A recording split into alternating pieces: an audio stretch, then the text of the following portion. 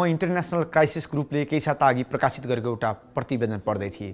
Bottleneck of the America's crime and migration in the Darien gap शीर्षकको यो प्रतिवेदनमा आङ नै सिरिङ्ग पार्ने तथ्यहरू थिए। प्रत्येक वर्ष ज्यानको बाजी थापेर अवैध रूपमा अमेरिका जान हिँडेकाहरू कोलम्बिया र पानामा बीचको डरलाग्दो डेरियन ग्याप भनिने जङ्गल छिचोल्छन्। यो प्रतिवेदनमा जङ्गली जनावर र सशस्त्र समूहहरूको डर रहेको जङ्गल छिचोलेर पानामा हुँदै अमेरिका जान हिँडेकाहरूको सङ्ख्या हरेक वर्ष बढ्दैछ भनेर देखाइएको छ। यो वर्ष मात्रै 4 लाखभन्दा धेरैले यो मृत्यु मार्ग भनिने जङ्गलको बाटो छिचोलेका रहेछन्। प्रत्येक वर्ष सङ्गठित मानव तस्करको सहयोगमा 50औं लाख रुपियाँ खर्च गरेर अमेरिका पुग्ने र रित्तो हात डिपोर्ट भएर फर्केकाहरूको कुरा सुन्दा मृत्यु मार्ग भनिने यो डेरियन ग्याप छिचोल्ने नेपालीहरूको सङ्ख्या पनि ठुलो छ भनेर सहजै अनुमान गर्न सकिन्छ। 50औं लाख खर्चेर ज्यानको बाजी लगाएर अमेरिका छिर्न किन नेपालीहरू मरिहत्ते गरिरहेका छन्? यसरी अमेरिका छिर्न खोज्नेहरू को हुन्? उनीहरू कहाँ कहाँ हुन्? अवैध रूपमा अमेरिका छिर्ने रुट कसरी बदलिरहन्छ? 10औं लाख खर्चेर अमेरिका जाँदा बाटोमै मृत्यु हुने, बेपत्ता हुने र बन्धक बन्नेहरूको कथा कहिले रोकिएला? आजको भिडियोमा हामी यिनै प्रश्नहरूमाथि विमर्श गर्नेछौँ। एउटा कुरा बताइहालौँ, यो दृश्य सामग्री कान्तिपुर दैनिकमा यसअघि प्रकाशित रिपोर्टहरूमा आधारित छ।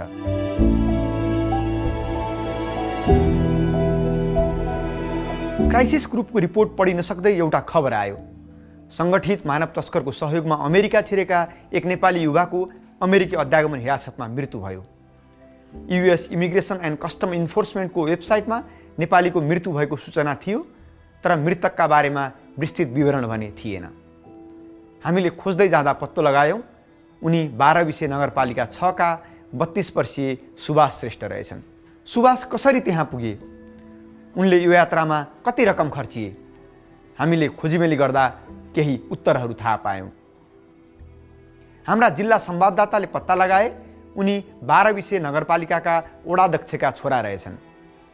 अमेरिका हिँड्नु अघिसम्म सुभाष काठमाडौँको रञ्जना कम्प्लेक्समा पसल गर्दा रहेछन्।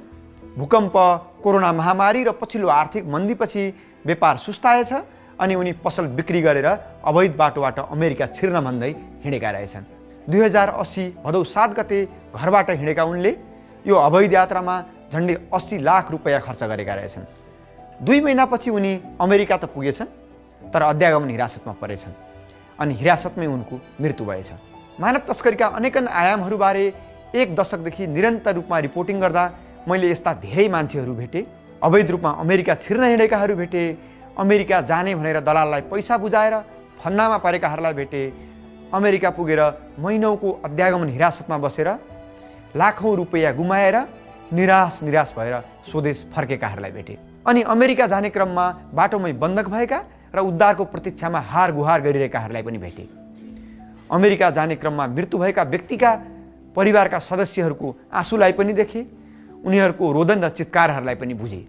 मैले रिपोर्टिङका क्रममा भेटेका कैयन पात्रहरू, तिनीहरूसँगको अन्तर्वार्ताको सार र रिपोर्टिङको अनुभव सुखद छैन।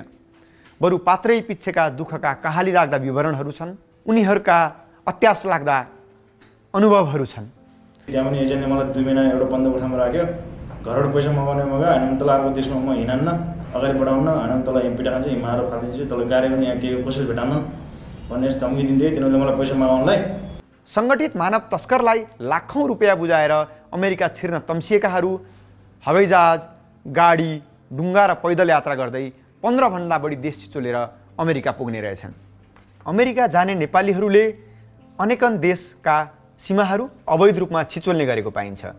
हामीले अमेरिकाबाट डिपोर्ट भएका नेपालीहरूसँग अन्तर्वार्ता गरेर उनीहरू कुन कुन रुट हुँदै अमेरिका छिरेका रहेछन् भनेर खोजिमेली गरेका थियौँ। तपाईँले यो म्यापमा देख्न सक्नुहुन्छ, धेरैजसो नेपालीहरू नेपालबाट भारत नै पुग्छन्, कतिपय भने नेपालबाट दुबई पुग्ने गरेको देखिन्छ, कतिपय भने नेपालबाट सिधै रुस अथवा जर्मनी पनि पुग्ने गरेको हामी देख्छौँ। रुस पुगे पनि, जर्मनी पुगे पनि, स्पेन पुगे पनि अथवा इथियोपिया पुगे पनि उनीहरूमध्ये धेरैको लक्ष्य ब्राजिल अथवा बोलिभिया हुन्छ। ब्राजिल र बोलिभिया पुगेकाहरू त्यहाँबाट चिली पुग्छन्, कोही पेरू पुग्छन्। हामीले यो रिपोर्टिङका क्रममा यस्ता पनि पात्रहरू भेट्यौँ जो नेपालबाट जर्मनी हुँदै, स्पेन हुँदै, Aruba island, Dominican Republic, Suriname, Guyana जस्ता ससाना टापु देशहरूमा पनि पुगेका थिए। तर उनीहरू पनि त्यहाँबाट कोलम्बिया नै पुगेको भेटियो। कोलम्बिया पुगेपछि उनीहरू डरलाग्दो घना जङ्गल डेरियन ग्याप छिचोलेर पानामा पुग्छन्। पानामा पछि भने उनीहरूको एक सरो यात्रा सुरु हुन्छ। पानामाबाट उनीहरू कोस्टारिका, निकारागुआ, ग्वाटेमाला, होन्डुरस हुँदै मेक्सिको पुग्छन्।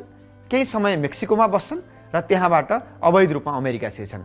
अमेरिका छिरिसकेपछि अधिकांश नेपालीहरू अध्यागमनको हिरासतमा पुग्ने गरेको देखिन्छ। अमेरिकामा पुगिसकेका नेपालीहरू अध्यागमनकै हिरासतमा बसेर शरणार्थी आवेदन दिएर मुद्दा लडिरहेका हुन्छन्। कतिपय भने हिरासतबाट डिपोर्ट हुन्छन् भने कतिपय चाहिँ अमेरिकामै बस्ने अनुमति पाउँछन्। तर अमेरिकामा बस्ने अनुमति पाउने भन्दा डिपोर्ट हुनेहरूको सङ्ख्या कैयन गुणा ठुलो छ। जब उनीहरू डिपोर्ट हुन्छन् उनीहरूको सपना शून्यमा पुगेको हुन्छ भने उनीहरू लाखौँको ऋणले थलिएका हुन्छन्। अमेरिका पुग्दा नपुग्दै मृत्यु हुनेहरू वा अमेरिका छिरिसकेपछि मृत्यु हुनेहरूको कथा भनिसाध्य छैन। अमेरिका छिर्ने क्रममा मृत्यु हुनेहरूको एउटा अटुट श्रृङ्खला छ। यो कहिले रोकिएला हामी कसैलाई थाहा छैन। हामीले हरेक वर्ष अमेरिका छिर्न खोज्ने क्रममा बाटोमै मृत्यु हुने अथवा अमेरिका पुगेर मृत्यु हुनेहरूको विवरण समाचारका रूपमा छाप्न बाध्य छौँ। 2075 जेठमा भक्तपुरकी सुमित्रा कुबर सहित 3 नेपाली महिला सङ्गठित मानव तस्करीहरूको सहयोगमा नक्कली कलाकारको भिसा लिएर अमेरिका छिर्न हिँडेका थिए। उनीहरू भारतबाट हैटी पुगेका थिए र त्यहाँबाट सामुद्रिक मार्ग हुँदै अगाडि बढ्ने क्रममा उनीहरू चढेको डुङ्गाको दिशासूचक यन्त्र बिग्रियो। क्यारेबियन सागरको अनाम भूभागमा सुमित्रा कुबरको मृत्यु भयो। उक्त डुङ्गामा रहेका अन्य 2 नेपाली युवतीहरू भने महिनौपछि नेपाल फर्के र उनीहरूले नै बताएपछि सुमित्राको मृत्युको खबर पुष्टि भयो। 2077 चैतमा 2 फरक एजेन्टबाट विभिन्न देश हुँदै कोलम्बिया पुगेका 8 नेपालीहरू कोलम्बियाको निकोक्लीबाट डुङ्गा चढेर कपुर गाना जाने क्रममा डुङ्गा दुर्घटनामा परे, जसमा दाङ, पर्वत, म्याग्दी र स्याङ्जाका 7 नेपालीको मृत्यु भयो। मृत्यु हुने सबैजसोले कम्तीमा 30 लाख मात्रै गुमाएनन्। तिनका परिवारहरूले सधैँका लागि आफ्ना प्रियजन पनि गुमाए। 2077 कार्तिकमा अमेरिका जान हिँडेका दाङ र रुकुमका 18 वर्ष मुनिका 2 किशोरहरू मलावीमा 11 महिनासम्म बन्धक भएर फर्किए। 2078 मङ्सिरको अन्तिम साता अवैध रूपमा अमेरिका छिर्न भनेर हिँडेका दाङका 21 वर्षीय एक युवाको पेरुमा मृत्यु भयो। 2079 कार्तिकमा क्यारेबियन सागरमा भएको डुङ्गा दुर्घटनामा रुकुम पश्चिमका 2 र प्युठानका 1 गरी 3 नेपालीको मृत्यु भयो। मृत्युको यो अटुट श्रृङ्खला कहिलेसम्म चल्ने हो र यो श्रृङ्खलामा को नेपालीको मृत्यु हुने हो हामी कसैलाई थाहा छैन। विदेशमा नेपालीहरूको गुमनाम मृत्युको घटना एकपछि अर्को गर्दै निरन्तर चलिरहेको छ। अफ्रिकादेखि कोलम्बियासम्म र क्यारेबियन सागरको अनाम क्षेत्रसम्म नेपालीहरूको मृत्यु भइरहेको छ। यो मृत्युको श्रृङ्खला कहिले रोकिन्छ भन्ने उत्तर न सरकारले दिन सकेको छ न नागरिकसँग नै त्यसको उत्तर छ। अवैध रूपमा अमेरिका छिर्न हिँडेका नेपालीहरू संसारका कुना काप्चाबाट फर्काइएका घटना पनि बग्रेलती छन्। कहिले मोरक्कोबाट, कहिले मलावीबाट, कहिले इन्डोनेसियाबाट, कहिले मस्कोबाट त कहिले कहाँबाट नेपालीहरू फर्काइने गरेका छन्। 2079 जेठको अन्तिम साता अवैध रूपमा अमेरिका छिर्न भन्दै हिँडेका 81 नेपालीहरू मोरक्कोको कासाब्लाङ्काबाट डिपोर्टमा परेका थिए। दुबईबाट कासाब्लाङ्का हुँदै बोलिभिया वा ब्राजिल छिर्ने उनीहरूको योजना थियो, तर उनीहरूको योजना बीचमै समाप्त भयो। 2077 कार्तिकमा अमेरिका जान हिँडेका दाङ र रुकुमका 18 वर्ष मुनिका 2 नेपालीहरू मलावीबाट फर्किएका थिए। अवैध रूपमा अमेरिका छिर्नेहरू कहाँका छन् भनेर मैले मानव बेचबिखन नियन्त्रण ब्युरोसँग तथ्याङ्क लिएको थिएँ। ब्युरोका अनुसार आर्थिक वर्ष 2075-76 पछिका 5 वर्षमा अमेरिकाबाट 174 पुरुषसहित 178 जना डिपोर्ट भएका रहेछन्, जसमध्ये सबैभन्दा धेरै अर्थात् 49 जना रुकुम जिल्लाका थिए, 37 जना दाङका थिए। यो तथ्याङ्कमा बीचबाटै फर्केका नेपालीहरू अथवा उतै पुगेर शरणार्थीको हैसियत पाउन मुद्दा लडिरहेका नेपालीहरूको विवरण छैन। तर पनि यो तथ्याङ्कले के बुझाउँछ भने प्रत्येक वर्ष अवैध रूपमा अमेरिका छिर्ने नेपालीहरूको लहरको लामो छ। ब्युरोबाट तथ्याङ्क लिएपछि गत जेठमा म माओवादी द्वन्द्वको आधार क्षेत्र मानिएको रुकुम पूर्व, रुकुम पश्चिम र दाङका ग्रामीण भूभागमा रिपोर्टिङका लागि पुगे। ती गाउँहरूमा Dubai, Moscow, Bogota, Bolivia, Colombia, Panama, Costa Rica, Nicaragua, Honduras, Guatemala, Mexico वा यिनै छेउछाउका देश हुँदै अवैध रूपमा पार गर्ने बाटोलाई तल्लो बाटो भन्दा रहेछन्। त्यति बेला म रुकुम पूर्वको तक गाउँमा पनि पुगेँ। तक गाउँ सशस्त्र द्वन्द्वको उद्गम थलोमध्येको एक थियो। तक गाउँका भित्ता भित्तामा क्रान्तिका नारा ठुला ठुला अक्षरमा लेखिएको थियो। ती मेटिने क्रममा थिए। तन्नेरीदेखि बुढापाकासम्मले जीवन सहज हुने आशामा माओवादी द्वन्द्वलाई सघाएका थिए। तर तिनै स्थानीयहरू अहिले पैसा कमाउनका लागि अवैध रूपमा अमेरिका जाने भनेर तम्सिएका छन्। यो बदलिदो तस्बिरको दोषी को होला? हाम्रो राजनीति, हाम्रो नेतृत्व अथवा हाम्रो व्यवस्था? एक समय माओवादीको प्रभाव क्षेत्र रहेका गाउँहरू घुमेपछि मलाई बडो अचम्म लाग्यो। कुनै समय माओवादीले नै दुश्मन र साम्राज्यवादी भन्ने गरेको देश अमेरिका अवैध रूपमा जाने लहरको किन चलिरहेको होला? किन यहाँका तन्नेरीहरू दलालको पछि लागेर अमेरिका जान मरिहत्ती गरिरहेका होलान्? यसको मूल्य तक जस्ता विभिन्न गाउँहरूले अनेकन स्वरूपमा चुकाइरहेको मैले पाएँ। कतिपय डिपोर्ट भएर फर्किएकाहरू चुर्लुममा ऋणमा डुबेका रहेछन्। कतिपय डिपोर्ट भएर फर्किएकाहरू मानसिक समस्यासँग जुधिरहेका रहेछन्। बाटोमै हराएका परिवारका सदस्यहरूको खोजीमा कैयन स्थानीयहरू छटपटीमा दिन बिताइरहेका रहेछन्। रुकुम पूर्वको सिस्ने गाउँपालिका 3 माथिल्लो पोखरामा भेटिए गङ्गाराम खड्का। उनी हिजो आज मौरी र कुखुरा पालन गरेर बस्दा रहेछन्।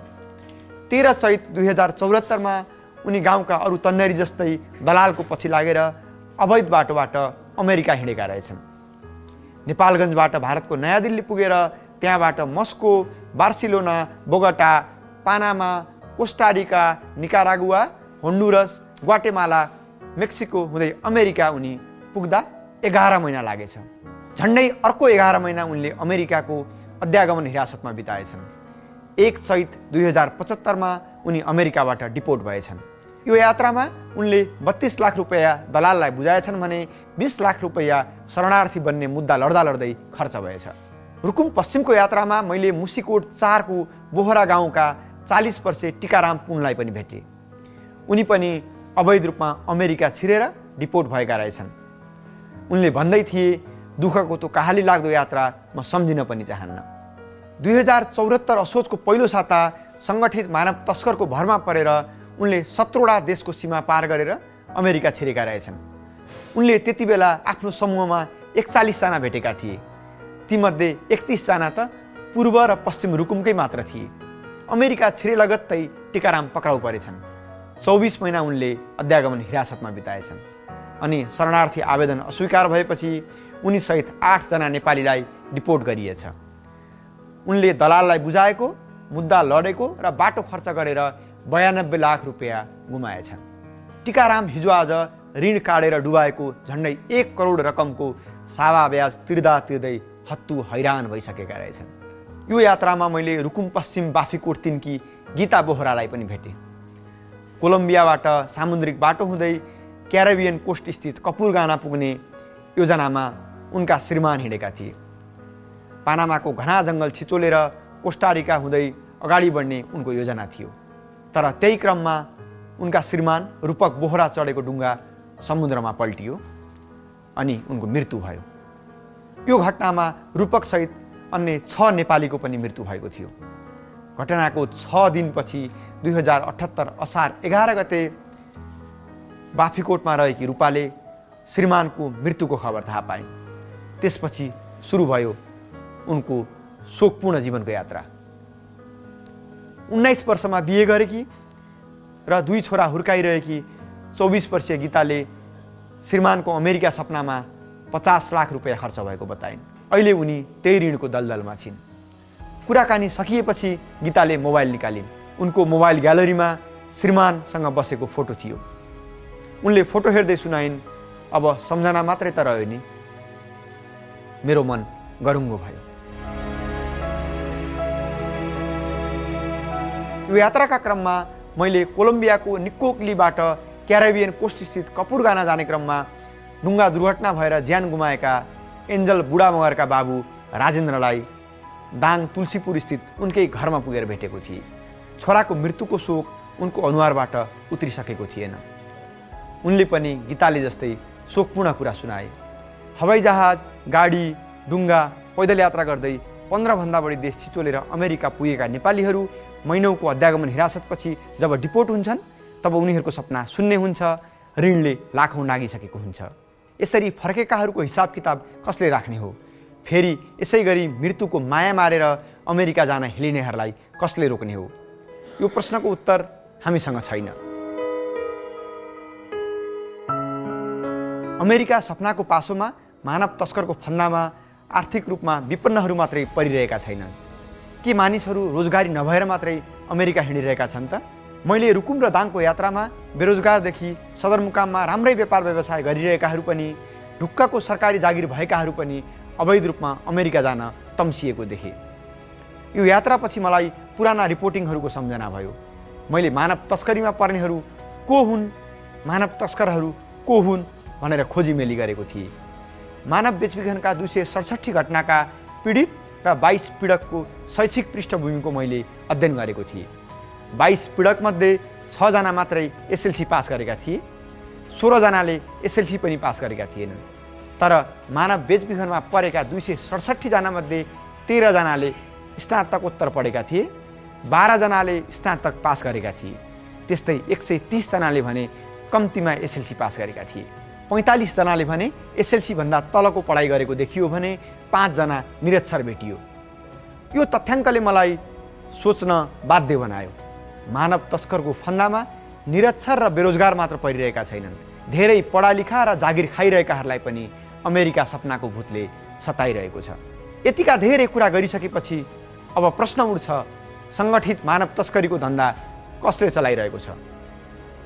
यसको उत्तर प्रहरीसँग पनि स्पष्ट छैन, किनकि कमै मात्र पीडितहरू प्रहरीमा उजुरी गर्न आइपुग्छन्। पछिल्लो 1 दशकमा प्रहरीले अमेरिका लैजाने धन्दामा संलग्न 2 मुख्य व्यक्तिको पहिचान गरेको छ। एउटा हुन् कलाकारको आवरणमा मानव तस्करीको धन्दा चलाइरहेका सुदर्शन गौतम। अमेरिका र क्यानाडामा बस्दै आएका उनी विरुद्ध प्रहरीले रेड कर्नर नोटिस जारी गरेको छ। अर्का हुन् नेपाली मूलका अमेरिकी नागरिक हस्त गौतम। हस्तलाई केही साता अघि प्रहरीको मानव बेचबिखन नियन्त्रण ब्युरोले पक्राउ गरेर मुद्दा चलाइरहेको छ। अन्य केही मानव तस्करहरू पनि यो बीचमा पक्राउ नपरेका होइनन्, तर उनीहरूमध्ये केही छुटे, केही सजाय भोगिरहेका छन्। तर यस्ता व्यक्तिहरू अन्तर्राष्ट्रिय सङ्गठित मानव तस्करको गिरोहका ससाना सदस्यहरू मात्रै हुन्।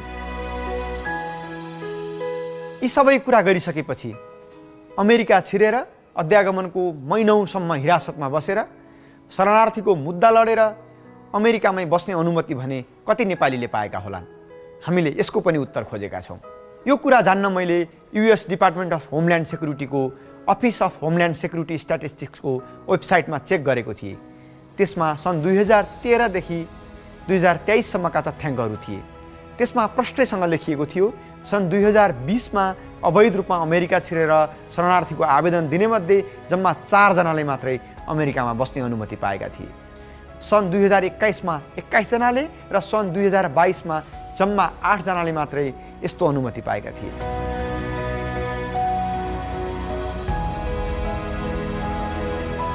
अवैध रूपमा अमेरिका छिर्ने कामबाट कसले फाइदा लिइरहेको छ?